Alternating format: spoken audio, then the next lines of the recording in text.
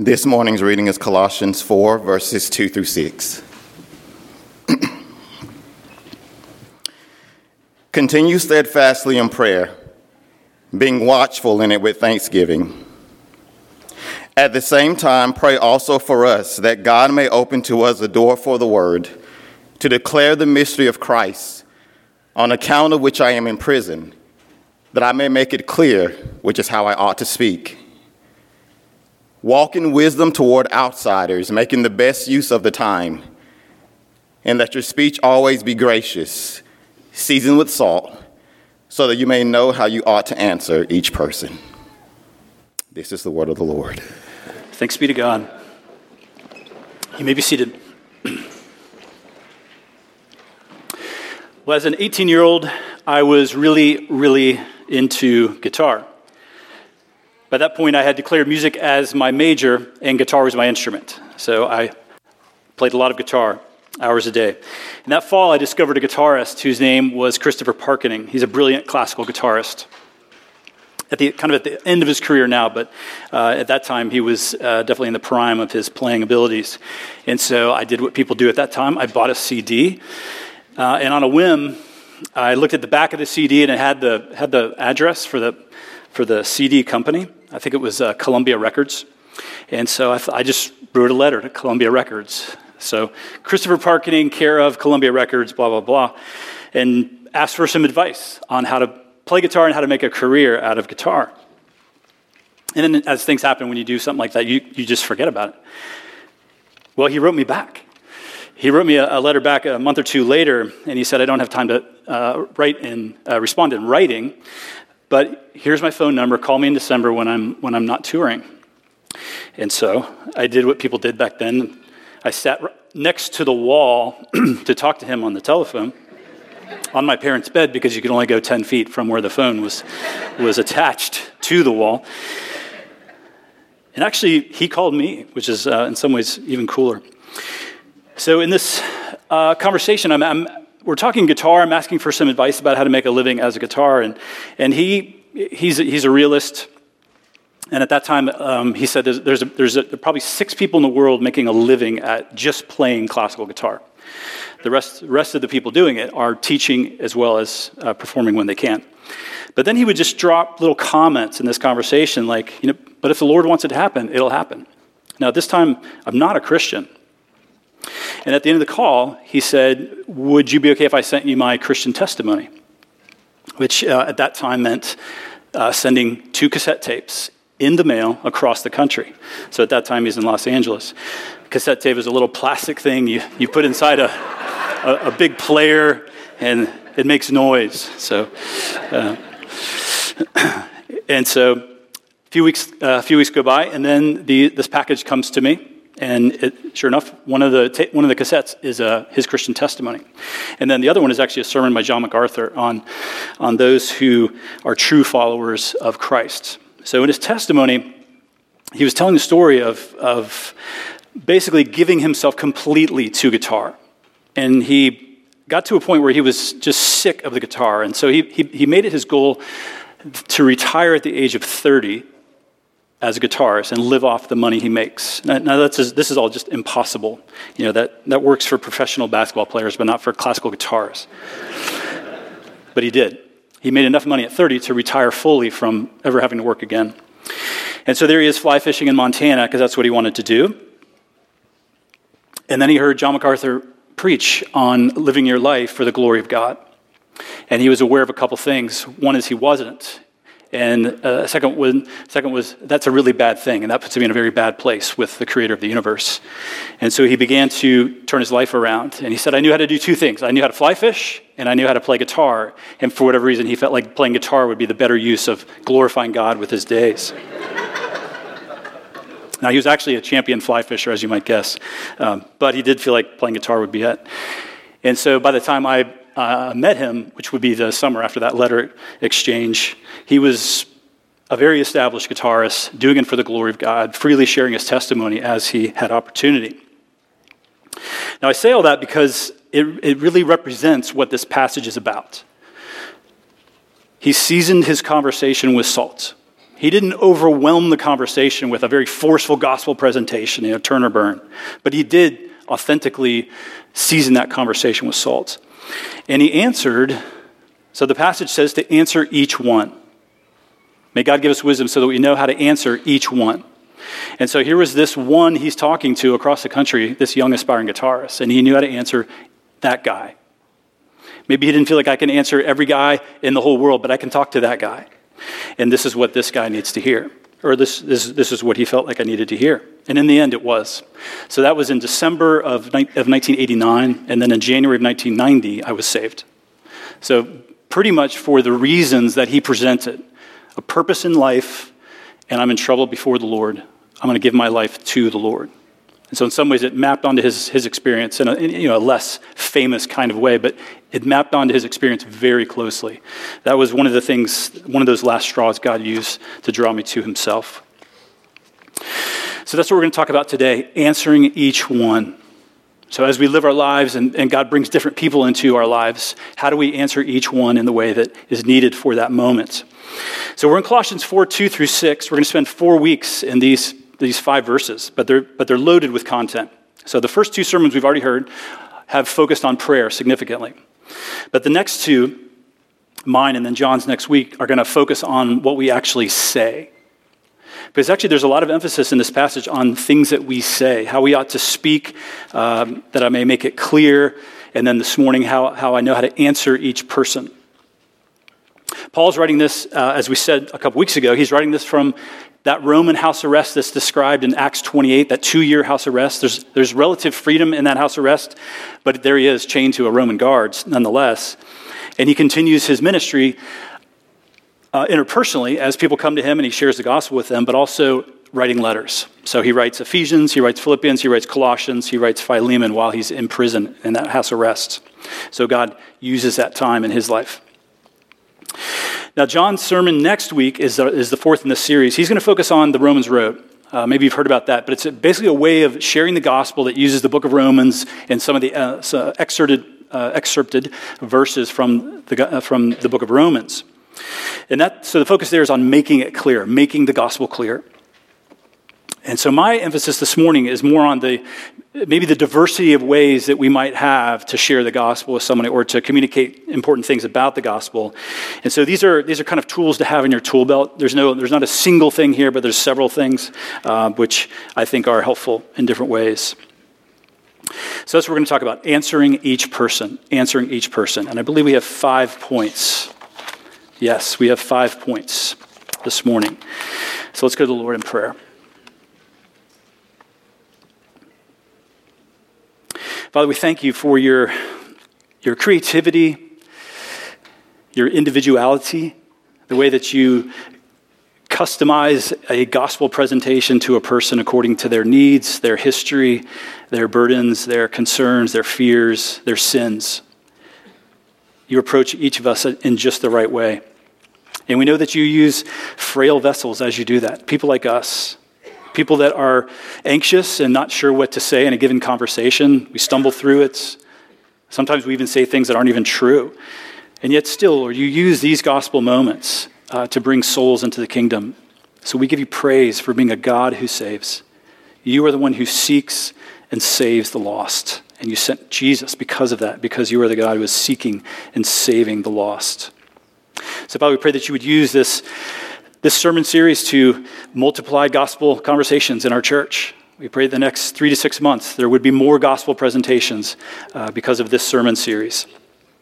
Equip us, Lord. As inadequate as we might feel, we pray that you would nonetheless give us courage to speak and to act and to love others by introducing them as much as we can to you. We pray in Jesus' name. Amen.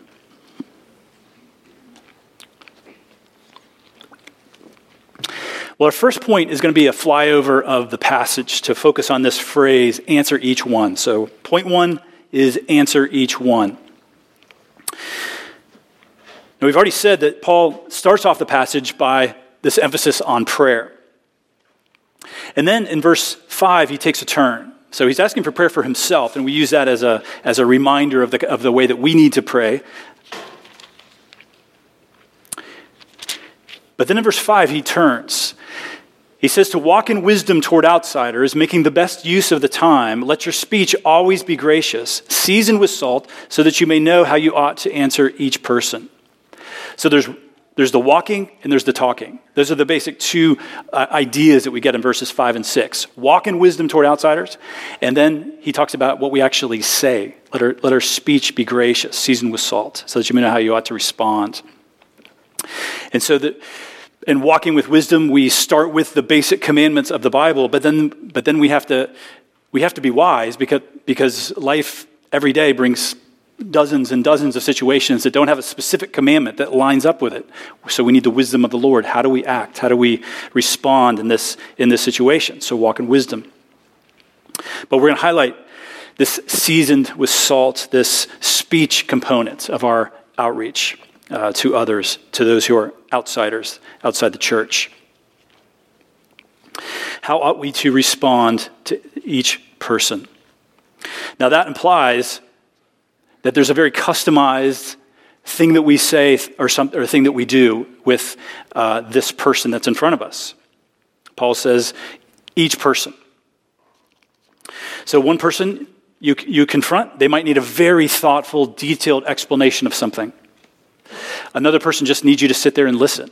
They've had a very difficult life or situation that they're walking through. They just need you to listen. And your act of listening attentively, lovingly, is radical to them. It's a radical expression of the gospel to them. One person is rejecting Christ very stubbornly, and it's connected to a fierce immorality in their life. Another person is actually being drawn to Christ, but they still have a few questions. Well, obviously, for each of these people, you need a different kind of approach. So you need wisdom in how you ought to answer each person. And as we've already said, this does remind us that God saves us as individuals. We have individual concerns and questions and sins. The solution in some ways is the same. Jesus is truly the solution. It's the one solution for all problems. But how Christ comes to us is a very individual thing. What you needed to hear when you got saved is different than what someone else in this room needed to hear when they got saved. The overlap is obviously significant, but there's a lot of details, a lot of subtleties which are very different. James Anderson wrote a book called "Why Should I Believe Christianity?" If you remember, he spoke here in 2019. So that sermon, evangelism series is available on our website. He wrote this. In some ways, that series came from this book, "Why Should I Believe Christianity?" Excellent book on evangelism. But he wrote a blog post, and he asked this question: can we prove the existence of God? Can we prove the existence of God? And so his answer, of course, is very thoughtful. He is an apologetics professor at RTS in Charlotte, Reformed Theological Seminary in Charlotte. His first PhD was in math. His second one was in apologetics. So he's not dumb. And so in this question, can we prove the existence of God? Here's what he said. Here's my modest proposal. I think we have this. No, there's a no on this. It's online. The sermon notes are online, but we don't have it for you live. So he said this. Here's my modest proposal. We should think of proofs for the existence of God. We should think of proofs in terms of proofs for a particular person. In much the same way that mathematical proofs are system-dependent, so proofs of the existence of God need to be seen as person-dependent. The question, can we prove the existence of God, then becomes, can we prove the existence of God to so-and-so? To the each one that I'm talking to right now. My suggestion is that if we can show, without begging the question, that the existence of God logically follows from propositions that a person already accepts or is willing on reflection to accept, then we have indeed proven the existence of God to that person. If they fail to see the existence of God, to see that the existence of God follows from what they already believe or take for granted, or if they prefer to abandon other beliefs rather than to affirm the existence of God, the problem doesn't lie in the proof. In other words, as you're talking to each one in front of you, answer each one. As you're talking to each one, you're able to, through conversation and relationship with them, determine what they believe and where they lack faith and when it comes to the existence of God. And so you actually can prove the existence of God to that person based on what they already believe. But he adds that important qualifier at the end there. They might still reject what you're saying. In other words, they might still reject that proof for the existence of God that you're presenting to them. And what Anderson tells us is the problem at that point doesn't lie in the proof. It lies in their heart, their sinful, resistant, stubborn heart. In the face of true and overwhelming evidence, they're still going to say, no, God does not exist. I reject it. Not for any good reason. It's just because they don't want to accept it. So as we answer each person, that's important to remember both sides of that. Yes, we can answer each person, and yet you might answer each person and they're still going to reject what you're saying because of the sin in their hearts. Not because of what you're saying. It's because of the sin in their hearts. So that's number one, answer each person. Number two, answer with your story. So now we're getting to some of the practical ways we might actually answer the person who's in front of us. Number two is we answer with our story, our testimony. One of the ways you can answer someone that you're talking to is by sharing your own conversion testimony. So Christopher Parkening shared his own conversion testimony to me. He answered my concern, answered my need with his own story. And it happened to be, in that case, it was very powerful for me.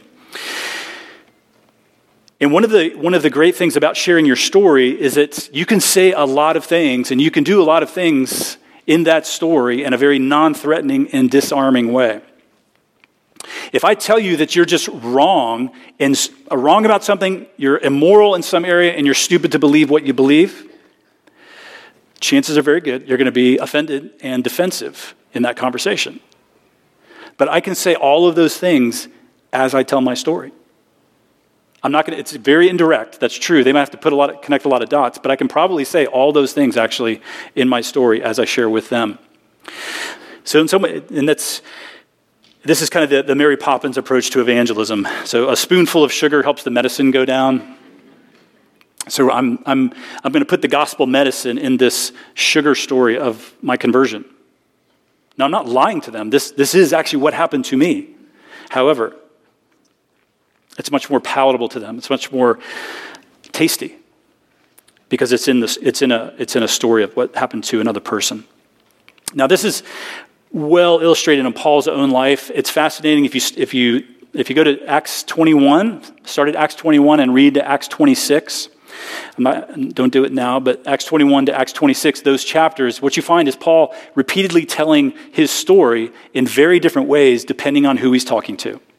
It's a fascinating study in your testimony and what you can say or not say depending on who is in front of you.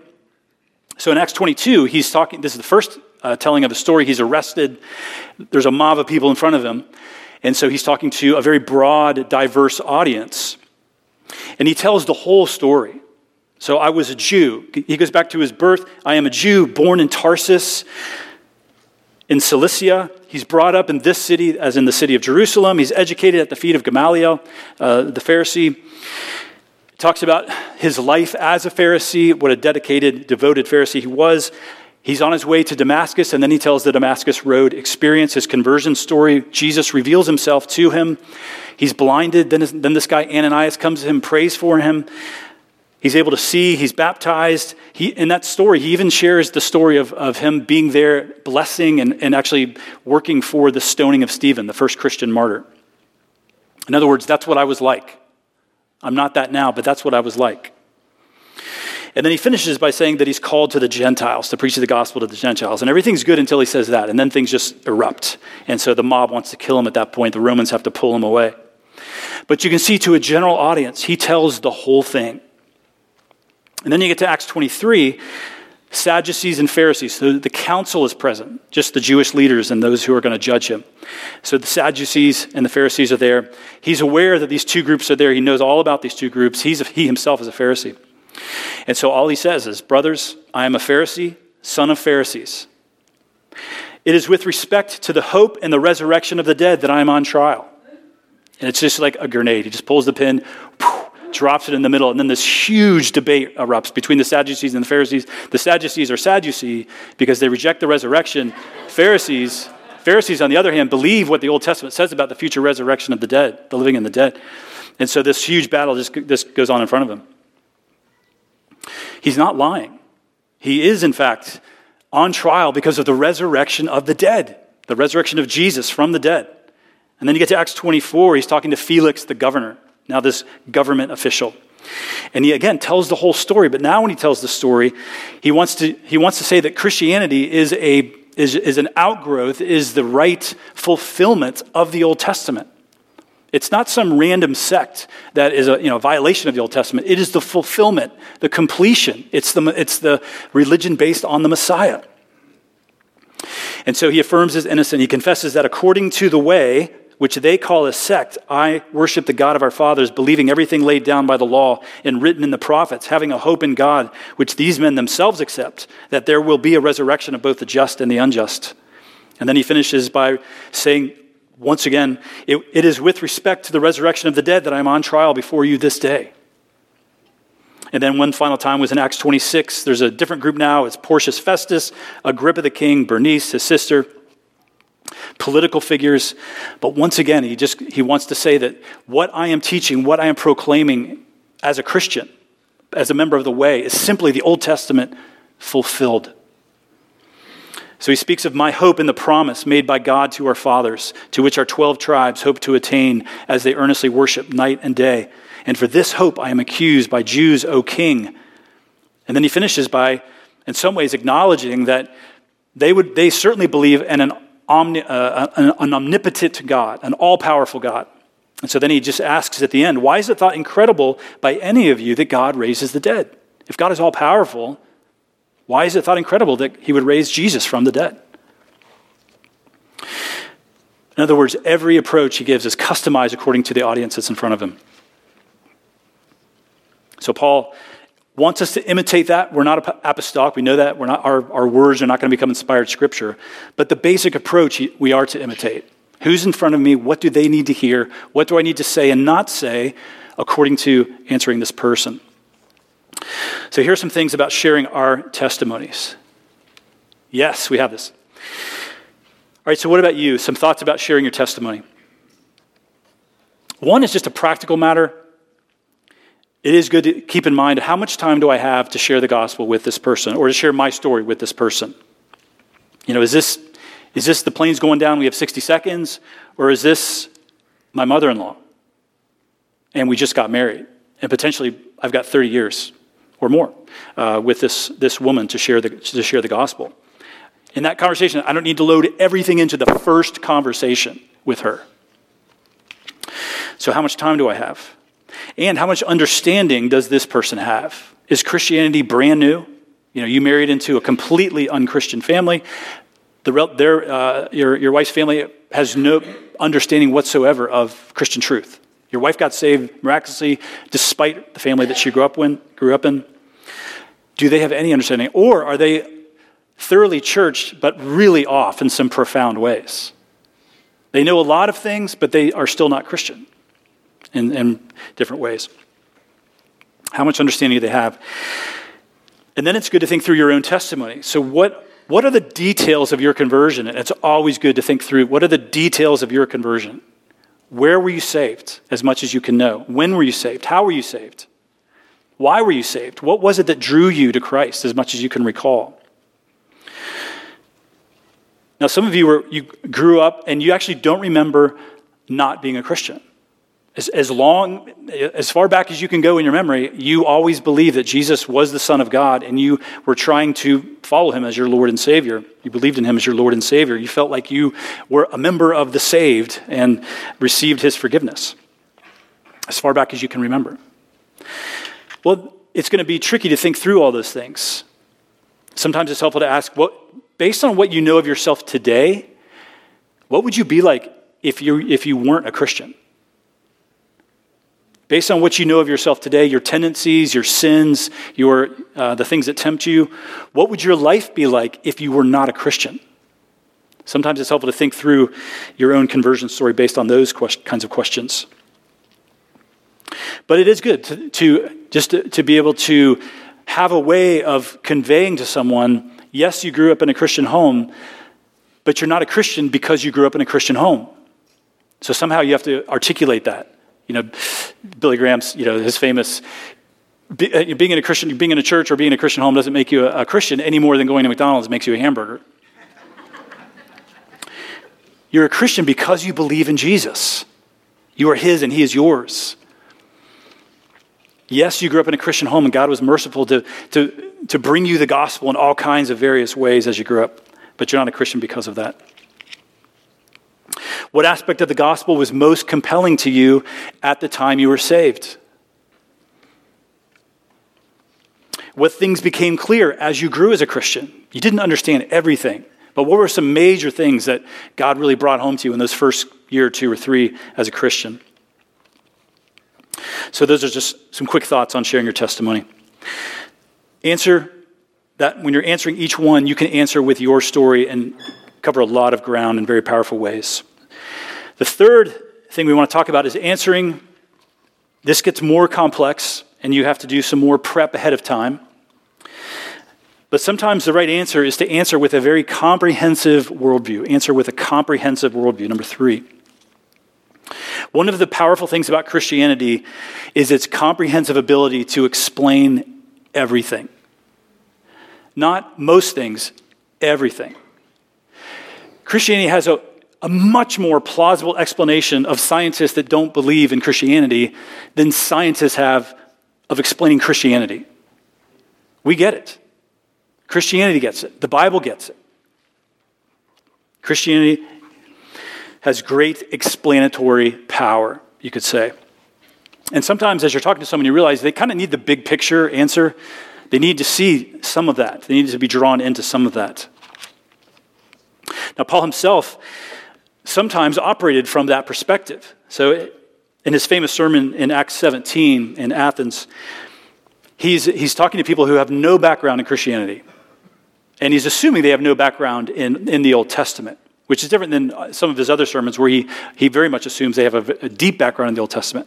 But in this sermon, he assumes they don't have any background in Christianity or the Old Testament.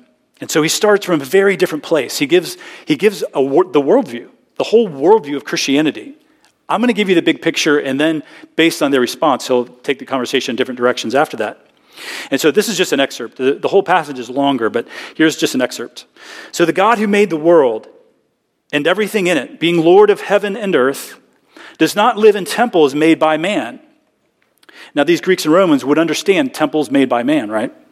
Nor is he served by human hands as though he needed anything, since he himself gives to all mankind life and breath and everything. And he made from one man every nation of mankind to live on all the face of the earth, having determined allotted periods and the boundaries of their dwelling place. So he steps into the Garden of Eden with Adam there. And then fast forward in his sermon, he says, the times of ignorance God overlooked. In other words, I know that you don't know him. The times of ignorance God overlooked, but now he commands all people everywhere to repent, because he has fixed a day on which he will judge the world in righteousness by a man whom he has appointed.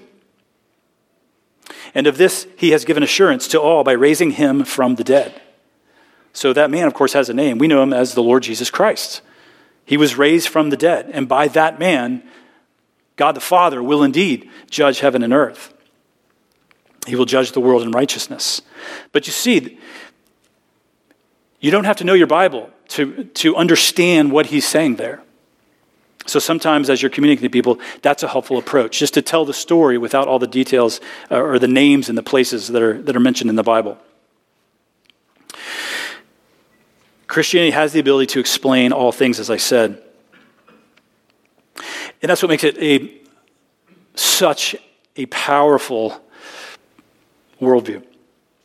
So it's not just a few things, success in the workplace. You can go to a lot of different sources to find tips on success in the workplace, or some really good tips on happy marriages. You can find a lot of good sources on tips on happy marriages, not as good as the Bible itself, but still good tips on happy marriages. Or you can find ways to address a very specific problem, anxiety or such things. But the power of Christianity is it explains not just some of those things. It does explain some of those things. However, it explains all things, as we've said. And one thing Christianity explains is evil. So sometimes the reality of evil is presented as a reason to reject God. So the logic usually goes something like this. If God were all-powerful and all good, evil would not exist. Evil does exist. So God must not be all-powerful or he is not all good. So there's some line of thinking like that. Now, there's different ways Christians have addressed that issue. I think the best answer is the traditional Reformed answer, which is the notion that God is all-powerful and all good, but he's actually after something greater than simply our comfort. And I don't mean that in a condescending way. He's after his own glory. Things happen for his glory, not ours. And he's the only being in the universe that can act that way, and it's not selfish or inappropriate. He is the being who is all glorious. And so if he does things for his own glory, it's entirely appropriate. For him to do anything else would be idolatry. He does all things for his own glory. And so the reality of evil and the solution for evil is all for his own glory. But the explanatory power of Christianity goes further.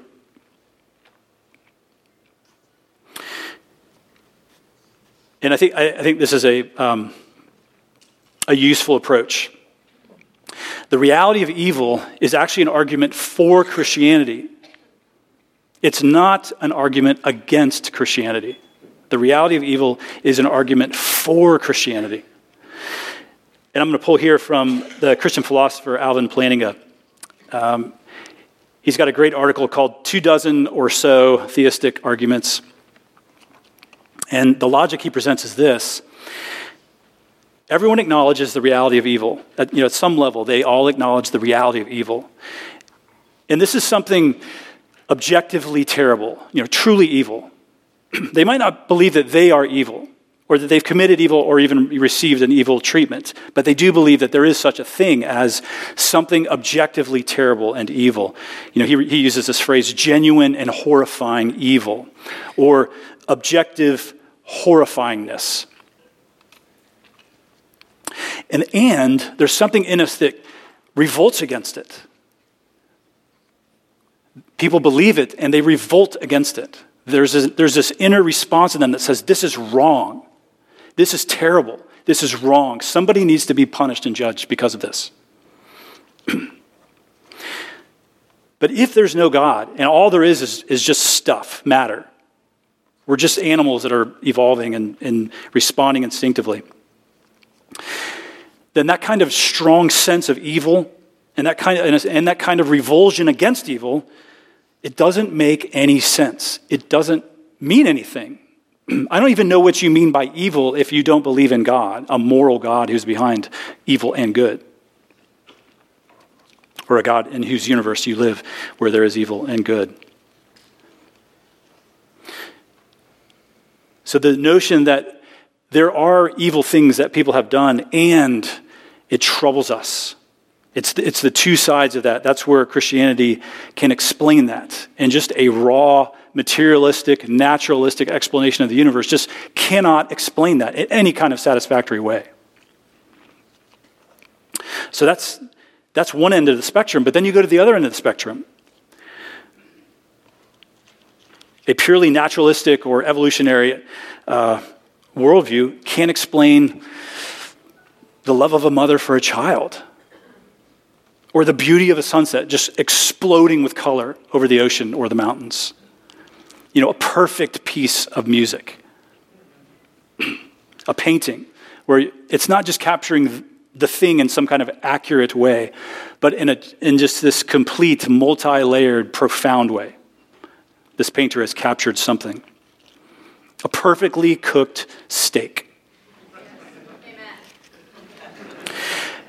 The thing with those kinds of experiences that we've all had is you don't experience it in this kind of, when you take your vitamin in the morning, if you take vitamins, it's a pretty behavioral thing. I'm just going to open the pill thing, and I'm going to take my pill, and I'm going to go my way.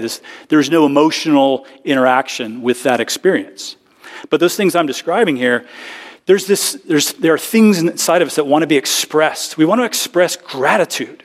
We want to express worship. I want to express something to someone far greater than me that I think is actually behind all these experiences that I'm having right now. And that's the power and beauty and glory of Christianity, is it doesn't just capture the good and evil side of things, the dark, sinister, but it also captures the beautiful.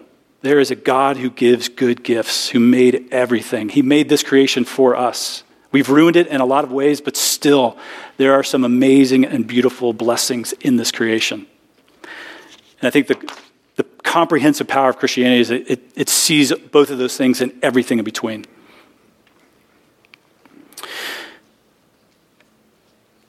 So we answer with a worldview. And then third, we answer with confident history. It depends on the person you're talking to, but sometimes the person you're talking to just needs to understand that the thing you're talking about, this Christianity thing, is a historical thing. It's rooted in this history which they can study and discover and read about. You know, maybe they're tempted to blow off Christianity as just one myth among many myths. Now there's that great reality where J.R. Tolkien persuades C.S. Lewis about Christianity. It's the myth that became true. It's the myth that's true. But even there, it's not just a myth. So someone who's tempted to blow off Christianity as just a myth can give the impression that believing in Christianity is like believing in fairies. You know, I used to believe that, but then I grew up, as all thinking people do. But to blow off Christianity as a myth like that is to miss something essential and powerful about Christianity, and that's the way it's rooted in history. And it's a very public and accessible history. So it's not built on the private dreams or visions of some prophet who sat on a hill and got these angelic gold tablets out of the sky that no one's ever seen. Or it's just some vision. And the rest of the world is meant to just take his word for it. Oh, okay. You seem really persuaded, it must be true. But the history of Christianity is one that involves Roman emperors. You can read about those Roman emperors and local governors, local magistrates, specific villages and cities that still exist on Google Maps when you search on them. Written documents you can see in museums. Verifiable facts, leaders whose names are in history books, even in secular history books. Now, I'm not saying there's no faith element to the history that we're talking about in Christianity. I'm just saying that it is deeply embedded in a history. And especially that's true when it comes to the history of Christ's resurrection. You know, that's the historical fact that is what brings us here together. Without that historical fact, there would be no church, there would be no Christianity. And that there's a lot of things we can say in speaking to the resurrection as a historical fact, but one thing which I've read before, which I'll read again because it's so good. This is from Chuck Colson. So, you know, is the resurrection an unholy hoax? Yeah, not this quote, not that quote. We'll get to that quote in a second, Jacob.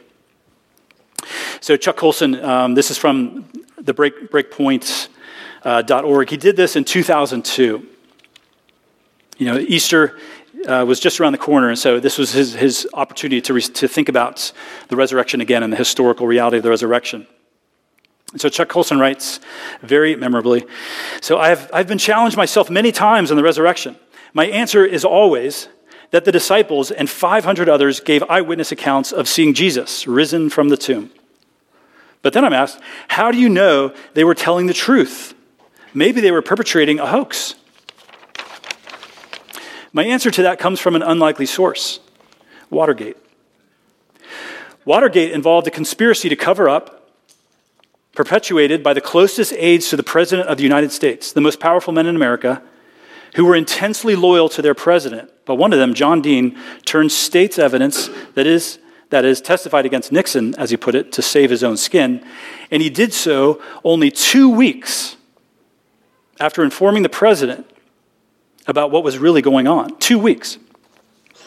The real cover-up, the lie, could only be held together for 2 weeks, and then everybody else jumped ship in order to save themselves. Now, the fact is that all those around the president were facing was embarrassment, maybe prison. Nobody's life was at stake. But what about the disciples? 12 powerless men, peasants really, were facing not just embarrassment or political disgrace, but beatings, stonings, execution. Every single one of the disciples insisted to their dying breaths that they had physically seen Jesus bodily raised from the dead. Don't you think that one of these apostles would have cracked before being beheaded or stoned? That one of them would have made a deal with the authorities? None did. You see, men will give their lives for something they believe to be true. They will never give their lives for something they know to be false. The Watergate cover-up reveals the true nature of humanity. Even political zealots at the pinnacle of power will, in the crunch, save their own necks, even at the expense of the ones they profess to serve so loyally. But the apostles could not deny Jesus because they had seen him face to face, and they knew he had risen from the dead. Nothing less than a resurrected Christ could have caused those men to maintain to their dying whispers that Jesus is alive and is Lord. It's an historic fact, one convincingly established by the evidence. He has risen. Amen. He has risen indeed.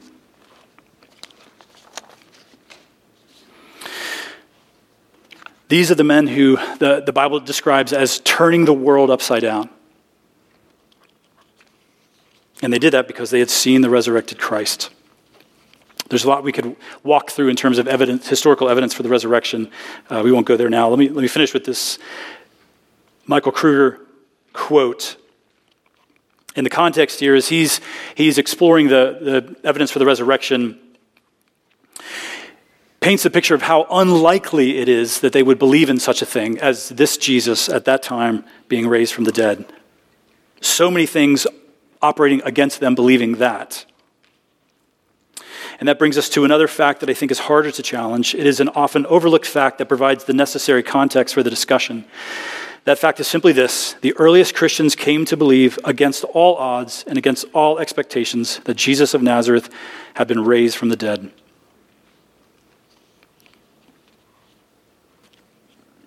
Sometimes we need to answer with confident history. And there's lots of places we could go to look up ways to think about it's historical evidence. We don't want to think that there's any DNA evidence that someone's going to find about the resurrection. It doesn't work that way. It's a historical event, so you can find historical evidence for the resurrection. Lots of archaeological evidence can validate various aspects of what we talk about with the resurrection.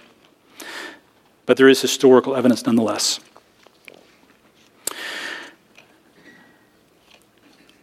Let me just close with a quick final point. This is 5. Answer with the book with all the answers. This is kind of a catch-all final point. But sometimes you have no idea how to answer a person who's in front of you. Their concerns are way beyond you. Maybe their experience they've been describing is just completely foreign to yours. Sometimes an indirect approach can be the right approach, and that is simply to ask them if they want to do a Bible study in the Gospel of Mark or the Gospel of John. We'll just get together, we'll read a chapter, and then we'll talk about it. See what it tells us about Jesus and what questions that come out of that. And there's 2 reasons why that's powerful. One is it lets the Bible kind of provoke the person's questions.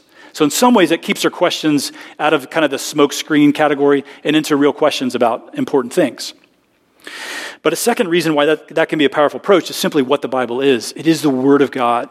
Powerful things happen when a person encounters the Word of God. You can't predict what's going to happen in a person's life when they encounter the Word of God.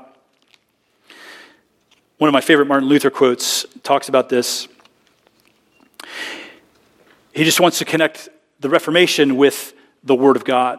The historical explosion that is the Reformation, and then what he believes to be true and what is true of the Word of God. So he writes very famously, "I simply taught, preached, and wrote God's Word. Otherwise, I did nothing. And while I slept or drank Wittenberg beer with my friends Philip and Amsdorf, the Word so greatly weakened the papacy that no prince or emperor ever inflicted such losses upon it. I did nothing. The Word did everything." So sometimes what the answer you need to give is simply, how can I get that person into the Word of God? Invite them to do a Bible study. So may God help us to answer each one in a way that is loving and sensitive, but yet truthful and accurate. We want to be those who are loving our neighbor in this conversation and not just truth yellers. But we do want to be truthful. We want to be accurate. We want to proclaim God's word, the gospel, the facts about Jesus. So a few quick final reminders. Remember, you're talking to a person. You know, in these gospel conversations, this isn't some practice debate with an AI thing in front of you. This is a person. They're gonna live forever, in one place or another. This person in front of you is going to exist forever. We want to love them as a person. They're made in the image of God.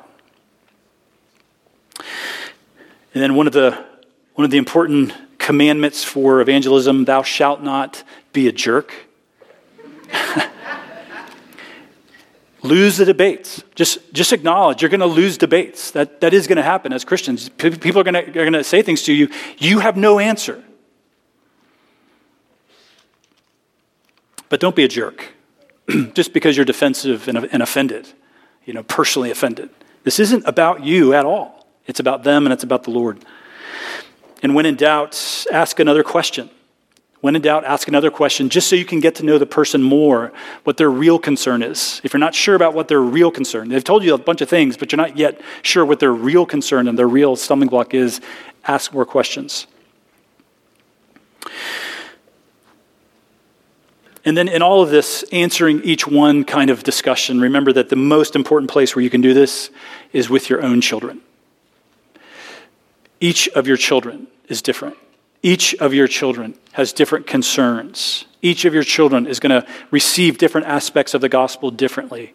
Each of your children will have a different conversion testimony. It might have a lot of overlapping facts to it, but it's going to be different for each one of them. So don't assume that what your firstborn daughter needed to hear is exactly what your lastborn son needs to hear. Maybe it's true. I mean, there's some basic truth they need to hear, of course. The reality of sin, the reality of Christ, the reality of the cross, those things. But how you communicate that, the kind of relating you do with them as you're evangelizing them, that's got to be customized according to each one. And as with all important things you want to be a part of your children, start young. Start before they understand what you're saying. Preach Christ, and don't stop preaching Christ. I mean, just don't stop preaching Christ, right? Christians need Christ, so we don't stop preaching Christ to our children. Well, let me close in prayer.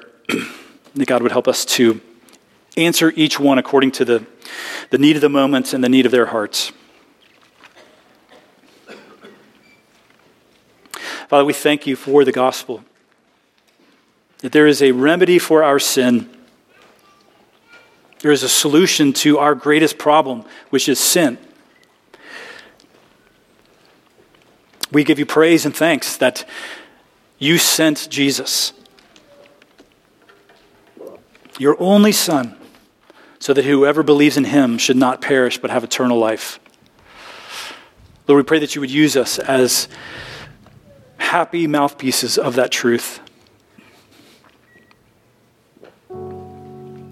Let us love him. Let us cherish him. Let us cherish this gospel message. And we pray that you would just continue to pour out your wisdom upon us so that as we encounter each one in our lives, we would know what needs to be said or not said. Save the lost, Lord. Save the lost in our homes and in our neighborhoods, in our families, our extended families, our workplaces, our community, in this church. Save the lost, Lord. Help us to be a part of that. We pray in Jesus' name. Amen.